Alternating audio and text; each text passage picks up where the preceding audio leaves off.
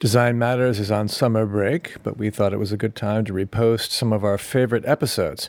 This one was originally posted in February of 2016. This is Design Matters with Debbie Millman from DesignObserver.com. For 11 years now, Debbie Millman has been talking with designers and other creative types about what they do, how they got to be who they are, and what they're thinking about. On this podcast, Debbie Millman talks with psychology writer Maria Konnikova about her career and about her fascination with con artists. She explains why so many people fall prey to confidence games. A lot of what makes us human is the exact same thing that makes us victims. Here's Debbie Millman. Imagine this scene. A person crying, seemingly lost on a busy street. You approach and ask, "What's wrong?" He tells you an upsetting story about himself and his circumstances, and it makes you want to help. But in reality, you are about to be conned.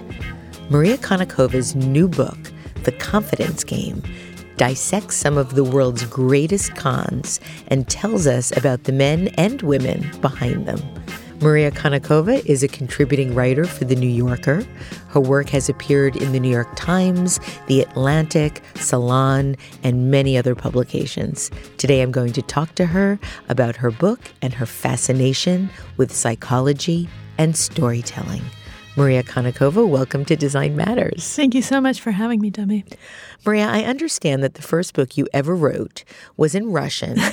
It was 5 pages long, and it had something to do with trolls. Yes, this is all correct. When and why did you write it? So we came to the United States when I was 4 years old, and I didn't speak a word of English. And it wouldn't be for another 6 months or so, actually even a little bit longer, I'm bad with dates, that I would start kindergarten and had no idea what was going on around me, didn't know what any of the kids were up to, but there were trolls. There were trolls. Yeah, trolls were really, really big, and everyone had these troll dolls. You know, they were kind of this brownish color, and they had these... The big hair. Yeah, the big hair. And we were really poor. We had no money. We couldn't afford trolls. I didn't have a troll, so I decided I was going to make a book about my very own trolls. I do not remember what it's about, but I'm sure that my mom kept it. I'll need to look it up. I was going to ask. That would be amazing to see. Oh, my gosh. I have a vague recollection of trying to draw the hair, and then I made a friend.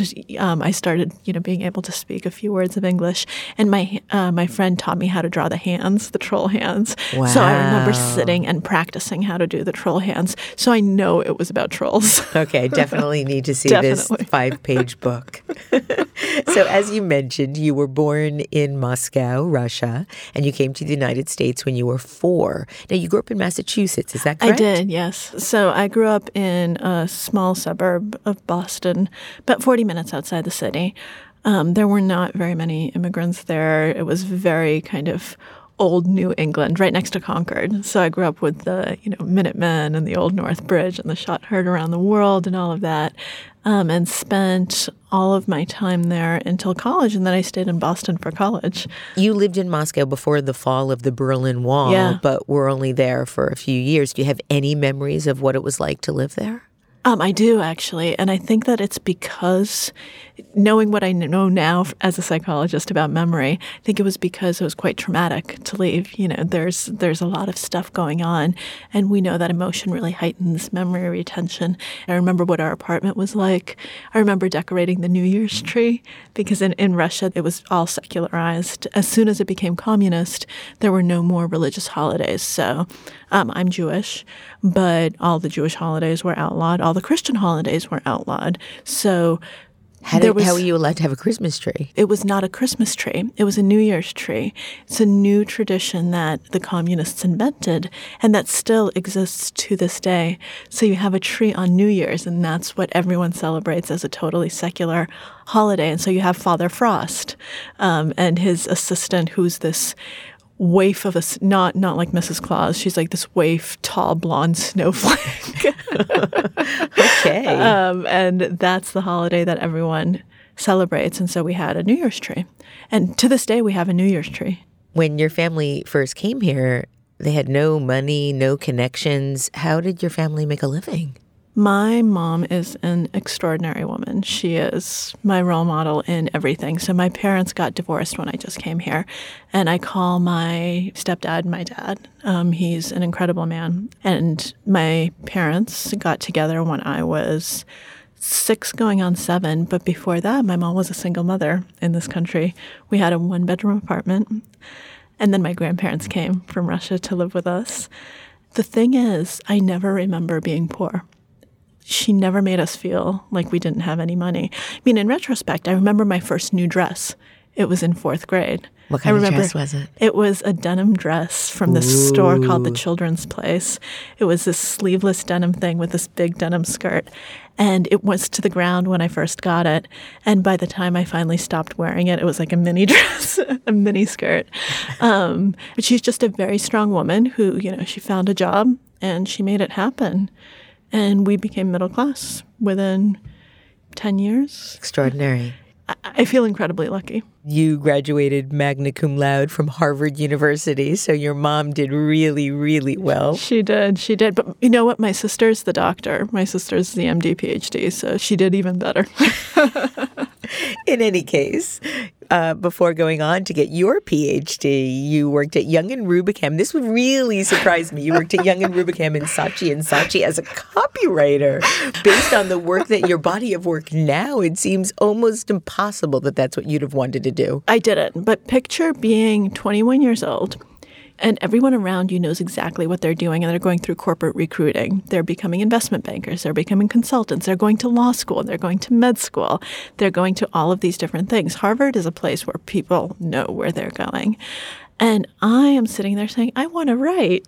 And it's a really scary feeling, not having a plan and not having any safety net. And I had no connections. So everyone at Harvard, not everyone, but there were people like me, but most people who wanted to go into the arts, they had family connections. They were not Generation Zero in this country. So I always had, I worked at a law office. I did this, I did that. I made money. I could never take a job that didn't pay me anything.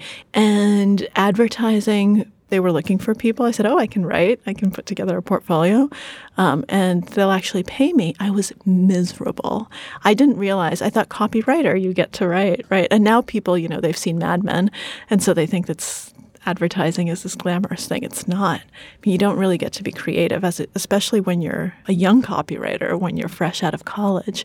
And so then I quit. I thought, but I'm not a quitter, so maybe it's Young and Rubicam. Maybe I actually love advertising. I just don't like Y&R. So I went over to Saatchi, quit within a month. And you then got a job working for Charlie Rose. Well, first I was a bartender. Okay. And I bartended and wrote because, I was going to be a writer.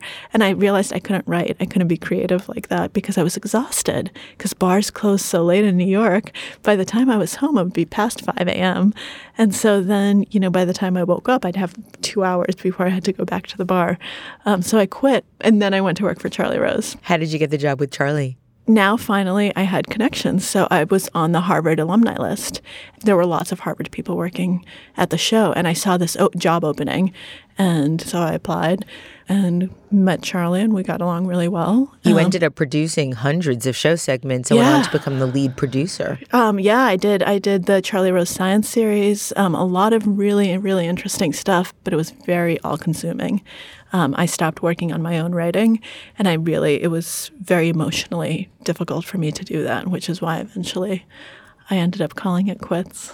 In 2008, you decided to go back to school. You went to Columbia University where you got a PhD in psychology. At that point, were you intending to become a psychologist? No, at that point I was intending to become a writer, and I was deciding between an MFA and a PhD.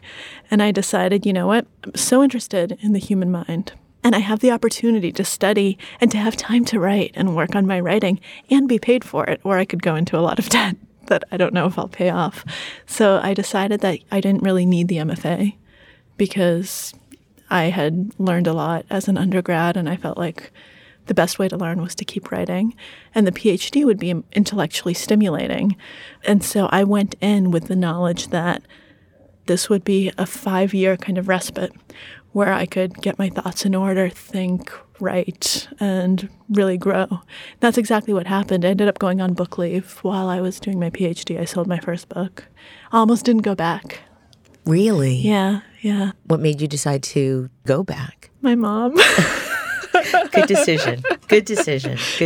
Jewish mother. I really believe in finishing things. Your first book, Mastermind, How to Think Like Sherlock Holmes, was published in 2013. It was a New York Times bestseller. Congratulations on your first book becoming a New York Times bestseller while you're still in school. It's been translated into 17 languages. Why Sherlock Holmes? Was there a way in which he thought that you believe is and should be replicable?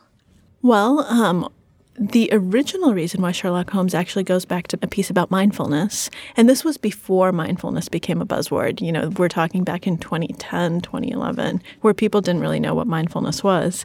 And I was writing about a study of mindfulness, and I was trying to think, well, what's a good way to explain this to people back when you still needed to explain it to people? And the scene that came to my mind then was this scene from Sherlock Holmes from A Scandal in Bohemia, where Holmes asks Watson how many steps lead up to 221B Baker Street, and Watson doesn't know. That is mindfulness, because that difference that Holmes goes on to explain between seeing and observing. And not only did I find that it was perfect for what I was trying to illustrate, but it made me want to reread all of the stories. And as I did it, I said, oh, this is a treasure trove. There's so much going on here, and it's such an illustration into the mind and into the ways that we can use our minds to be more mindful, to be more present. And that's why I decided to write the book. So it was really, I think, an accident. How important was Watson to Sherlock Holmes? You've written quite a lot about him as well. You've stated that everyone should actually cultivate their own inner Watson. Why? I think there cannot be a Sherlock Holmes without Watson. If you read the stories, Holmes becomes a much better detective throughout the stories because he has someone to talk all of his ideas through with. So he doesn't just think them. He's not just operating in a vacuum. He has to figure out why he thinks the way he does and explain it in a way that Watson can understand it. He has a foil, he has someone who's constantly there, not just to bounce ideas off of, but someone who says, I don't get it. How did you do this? And that forces a kind of introspection that allows you to improve in a way that you can't if you're just in your own little bubble. I think we all need that sort of questioning, that sort of interaction, that thing that forces us to be a better version of ourselves. Otherwise, it's quite easy to just plateau. And at some point, if you've plateaued, then you're going to start getting worse because the world around you doesn't plateau. It keeps changing. So if you aren't growing, if you're at the same exact level, relatively speaking, you're getting worse. Right after Mastermind was published, you became a contributing writer for The New Yorker, and you now write a weekly blog focusing on psychology and science. How did you get that job? I had met some of the editors through various things. And by this point, I had my regular thing at Scientific American, but I was freelancing very consistently. And so I had a few cover stories for different magazines. And so I approached one of the editors that I'd met before and asked if I could pitch stories. He said, sure. Eventually, it ended up working out. A recent column is titled, How People Learn to Become Resilient. I've become obsessed with this. In the article, you write, resilience presents a challenge for psychologists. Whether you can be said to have it or not largely depends not on any particular psychological test, but on the way your life unfolds. If you're lucky enough to never experience any sort of adversity, we won't know how resilient you are. It's only when you're faced with obstacles, stress, and other environmental threats that resilience, or the lack of it, emerges. Do you succumb or do you surmount? Maria, what are the key components to whether you succumb or surmount? That's the $1 million question, isn't it? Please answer it for me. Please tell me. Please tell me. And the psychologists who study resilience have been trying to figure that out for decades at this point. And the best evidence we have is that there are two main buckets. One of them is kind of a matter of luck in terms of, do you happen to have someone you can trust? Is there a support figure, whether it's in your family or a teacher or someone in the community who acts as an anchor to you, to whom you can go, who's there for you? And I say that's luck because that's not something that's in you that just, you have it or you don't. You don't really cultivate it. It just happens. And we know that when that happens, children can be more resilient and they become much more likely to get out of really terrible circumstances. But the other bucket of skills is internal, and it has a lot to do with how you see the world. How do you frame it? So how do you understand the things around you? Do you understand them as really terrible and just things that are life-ending? Or do you see them as, just a fact of life and something that you have to work through? So let me go back to the beginning of our interview when I said I never felt poor. Well, that wasn't my resilience. That was my mom's resilience. The way that she framed these things to us, I never realized, I don't have any new clothes. These are all hand-me-downs. And of course I did on some level in the sense that you have rich kids at school who taunt you.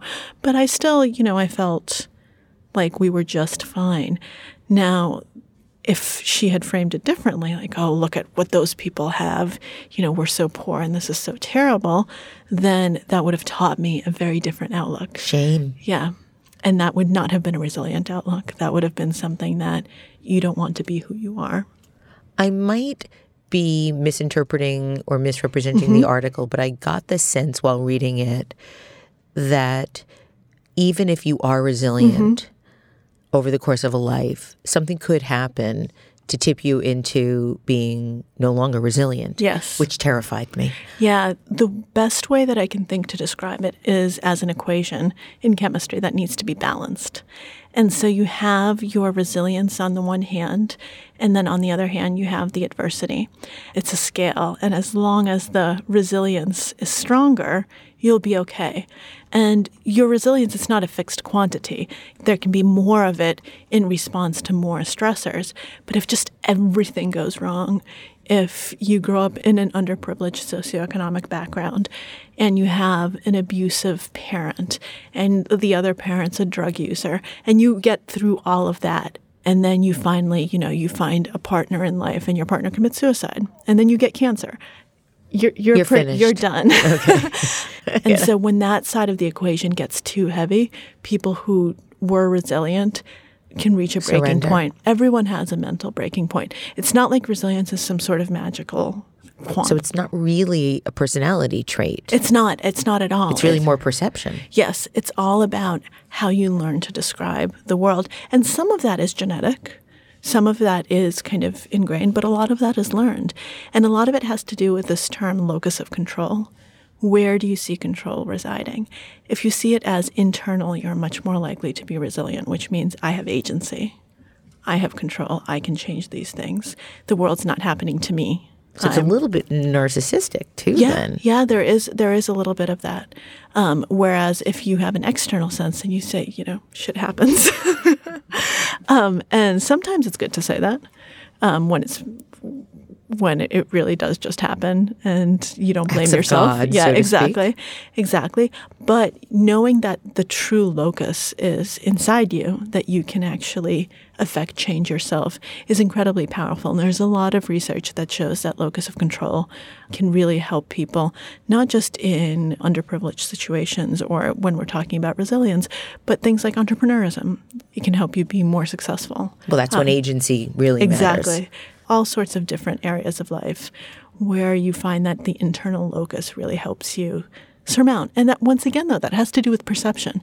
It's all about mental framing, which to me is actually a very powerful thing because it does allow you to see and think ways out of situations rather than say there's nothing I can do. There's always something you can do. You can always change the way you're thinking about something. Let's talk about your brand new book, The Confidence Game, Why We Fall for It Every Time. I understand you first fell for this topic after seeing David Mamet's film House of Games with Leslie Cruz giving one of the great performances of her life. Yes. So this is really how you did come to write the book. Yes. And I tried to think of a different origin myth because I didn't want to be saying, oh, I watched a movie and it made me think of a book. But it's an amazing movie. But that's actually exactly what happened. My husband and I decided, let's watch this. We both love Mamet movies. We love cons. He's obsessed with them. And I was just blown away, both by the character. I really identified with her. She does such a good job making you see, she's a smart, successful woman. She's someone you aspire to be. Absolutely. You want to be her through most of the movie. Exactly. She's this role model. And the fact that she was one step ahead, or so we think, and she thinks she knows everything that's going on. I was like, yeah, you go, girl. And then at the end, I was like, oh, no, this is terrible. It's such a painful movie in so many ways. It is. Profound and painful. And it's so well done because Mamet accomplishes something that modern media, and I'm not just talking about film, I'm talking about media more broadly, hardly ever does, which is make the victim sympathetic rather than the con artist. Because it's so easy to do the glamorous con man, and then the victim you say, schmuck. Right? Mark. We could have figured that one out. Exactly. Sucker. All these terrible things. I mean, if you think about how we think about the victims of con artists, we're not sympathetic to them. We say, oh, you can't fool an honest man. Oh, they must have been greedy. Something must have gone wrong. They had hope. And hope is one of the biggest problems that we have. And that's exactly right, which is not bad. It's good. Right. And that's what that movie captured. But I couldn't quite put my finger on it. At the time, I just wanted to know more, and there was nowhere to learn more. There was no book about how this happens, why it happens. If it can happen to her, it can happen to me. It can happen to anyone. You've been asked many, many times in many, many interviews if you've ever been conned, and your response is you don't know. Yep. You might have been such a good con that you don't know that you've ever or never been conned. Absolutely, and I think that's true of most people. I've been conned. Tell me. I was conned. The first year I came to New York City, I'm a native New Yorker, but I had never lived in Manhattan until I graduated college. And it was the winter after I'd graduated. So it was January 1984. I'd been in New York about 3 or 4 months. I was so broke that I had to decide what I was going to use the money that I had for: paying rent, paying for my student loan, or eating. And I was in a really bad place. I had $400 to my name. That's all I had. I was coming from an interview. I was desperate to find a job. It was winter. I was wearing a big puffy coat and heels, but I had walked on those pumps so much that the heels were worn down, and rather than the rubber tips, they were steel tips. And so it was very, very hard for me to walk on what was really icy sidewalk. I got pushed over by someone. 2 women came to my rescue and made some disparaging remark about the person that sort of pushed me by accident, but maybe not, and then walked away and didn't even stop to help me. They both stopped to help me. I didn't know that they knew each other. And the con began. It was an all-afternoon con wherein one of the women then showed me a wallet that was filled with money. And she had found it and didn't know what to do about finding this wallet. Classic. The magic wallet. And somehow, with the magic wallet. So you know, it's a classic con. And I got conned into somehow giving them my $400 to somehow get some of the money that was in their wallet. And I was supposed to go meet somebody that they knew. And I went to the office where I was supposed to meet this person who was then going to give me some of the money. And of course, I walk into this office and I'm like, is so-and-so there? And they're like, who? And I knew. And then I didn't realize, because I'd had this envelope that felt like there was money in it that was in exchange for the money that I had because of the serial numbers. And God only knows what the actual thing was that I believed with all of my heart and all of my soul. And I thought, well, at least I still have the money in the envelope. And then I opened the envelope and it was newspaper. It was newspaper. I lost everything. Oh, no. And I didn't have to tell anybody because I was so ashamed. Of course. How could I have been conned? Well, that's one of the reasons I wrote the book. I want to take away the shame. And I want people to feel empowered, not to feel like marks, but to feel like victims. Because think of the difference in the terminology. Mark is very impersonal. You are just, you've got a bullseye on your head and you're just another thing that's in my way. Victim gives you, I think, the power to say, yeah, this happened to me, and it wasn't because I was greedy or stupid or anything like that. It could have easily been you, because we look at you. You are remarkably smart, accomplished. You are... It's all interpretation, right, Maria? Anybody listening to this podcast, like, what a moron. She fell for the wallet con when she was 21. But it happens. I mean, I write about a woman who went on to become a senior editor at Scientific American, got a PhD in sociology, who fell for three-card Monte on her first day at Manhattan. Manhattan's scary. That, yes. And then the wonderful art dealer who was conned by the forgeries. Yep. This quote in the book actually gave me some sense of redemption. I want to read it because it's so beautifully written and such a wonderful quote. The real confidence game feeds on the desire for magic, exploiting our endless taste for an existence that is more extraordinary and somehow more meaningful. But when we're falling for a con, we aren't actively seeking deception, or at least we don't think we are, as long as the desire for magic, for a reality that is somehow greater than our everyday existence remains. The confidence game will thrive. And I know that's what I wanted. I just wanted a better possible future. But it was, I think, motivated by greed, because I wanted more money than I had. And I wanted it to come in an easier way than I'd been able to fathom. Well, yes and no. I mean, as you analyze it now, you can say, well, it was greed. But in the moment, I don't think it was greed. Hope. Yeah, you trusted Gambling. You trusted these women. They always phrase it in ways that's perfectly legitimate, and that the only thing that you're doing by turning over your money is it's a show of confidence, of trust in them. So you're being a good person. Yeah. And no, but that's how it works psychologically.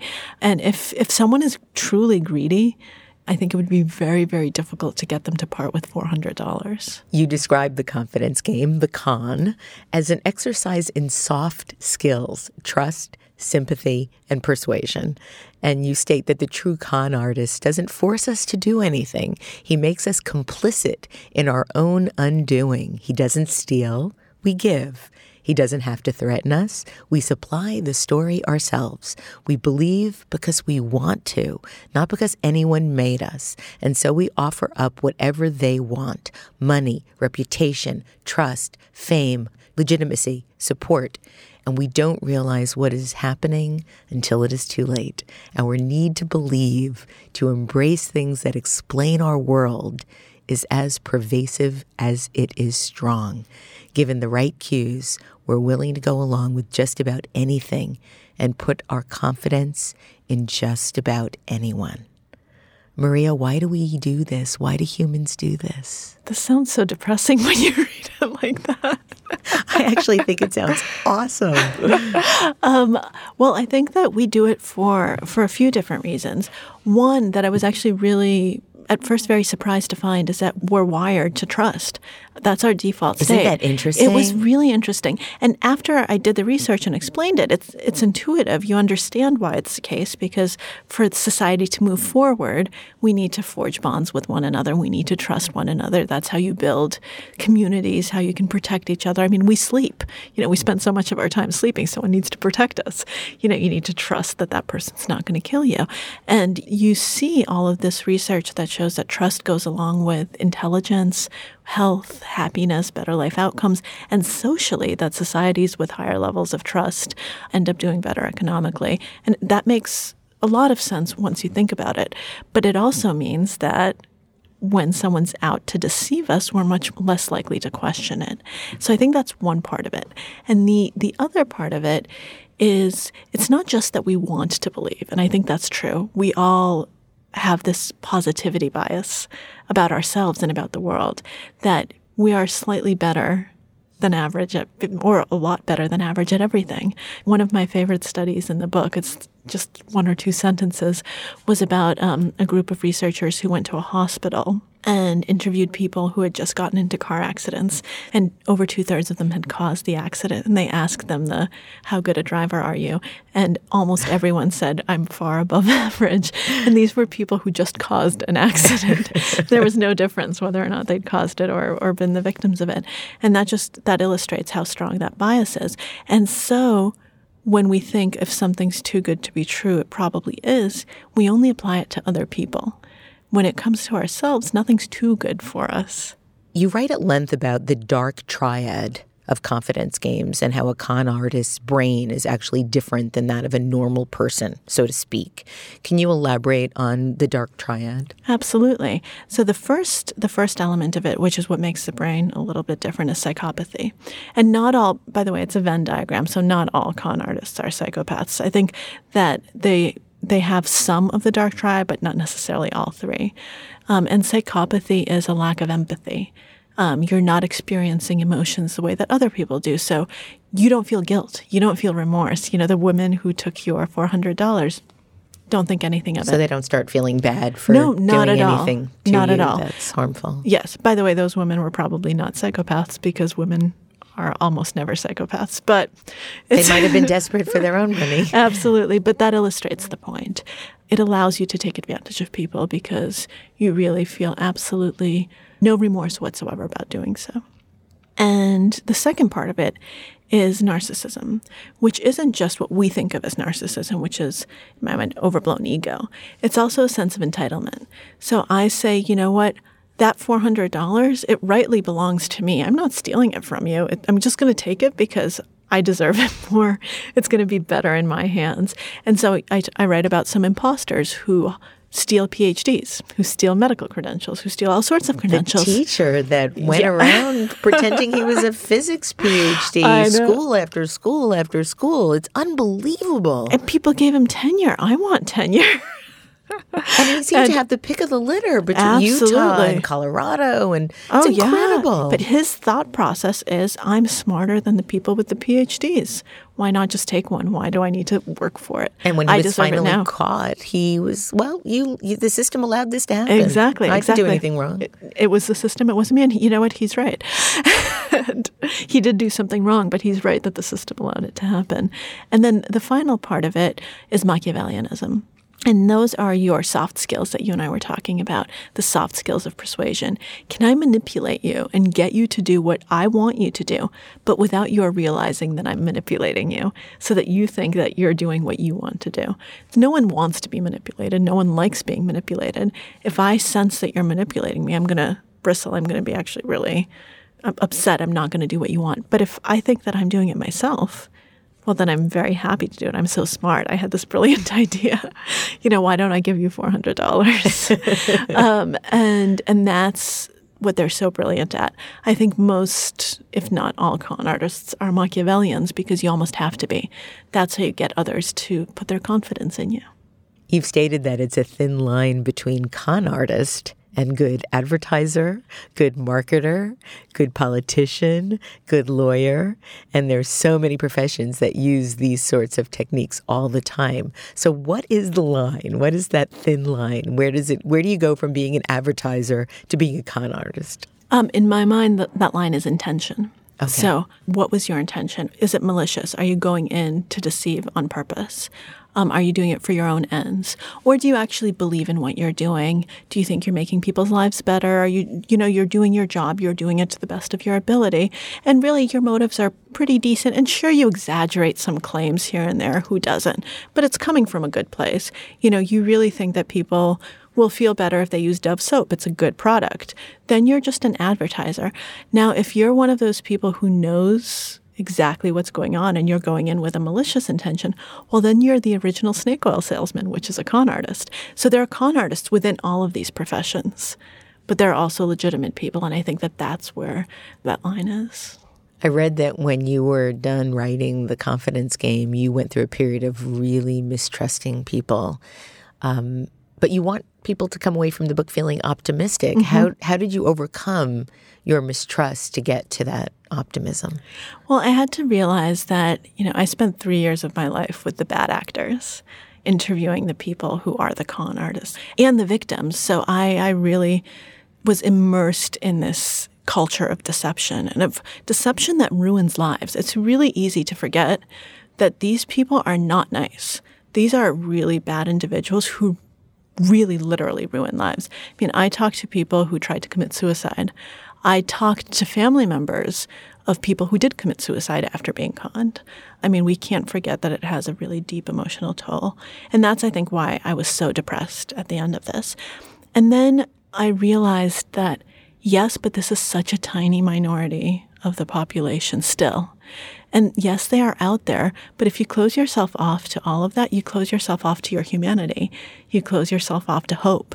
You no longer are going to build new friendships or forge new relationships. You're not going to have new experiences. A lot of what makes us human is the exact same thing that makes us victims. And so I decided, okay, you know what? If someone cons me, and I'm sure that more people will try to con me now after I've written this book, they'll say, oh, that know-it-all who thinks she's better than me. I'll show her a thing or two. I'll take her down a notch. You know what? So be it. It's a price that I'm willing to pay in order to retain that hopeful aspect of my individuality. Maria, the last thing I want to ask you about is the number one piece of advice that you give people. You suggest that we understand how bad we are and go on to state that in a strange way that makes you better because you will try to find more signs to verify whether or not you're accurate. Can you elaborate on that a little bit? Why do we need to understand how bad we are? Well, I think that otherwise we become complacent and overconfident. The more you think that this could never happen to you, the more likely it is to happen to you because you are so confident that you're immune that you're not going to spot the same signs that someone who is a little bit less sure of him or herself would see. So, for instance, there's a con artist, and I steal this quote from David Moore's account of the con artists from 1940, The Big Con, which is wonderful if you haven't read it.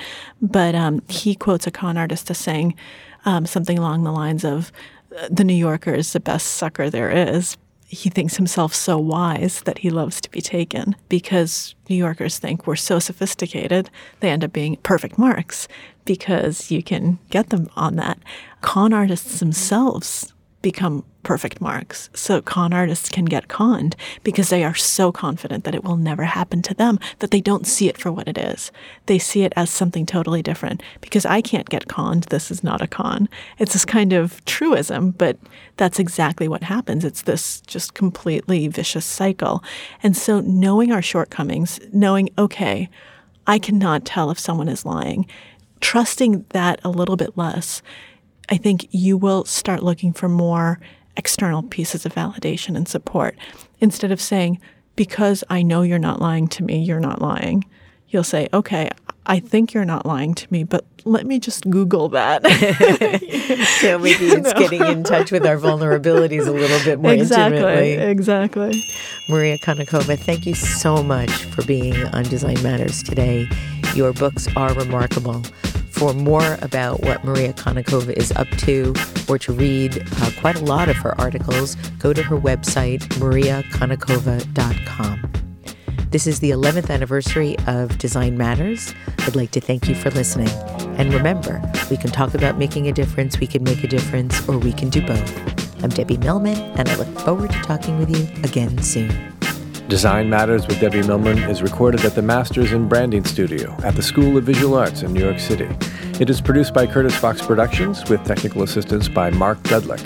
The show is published exclusively by DesignObserver.com. You can subscribe to this free podcast in the iTunes Store.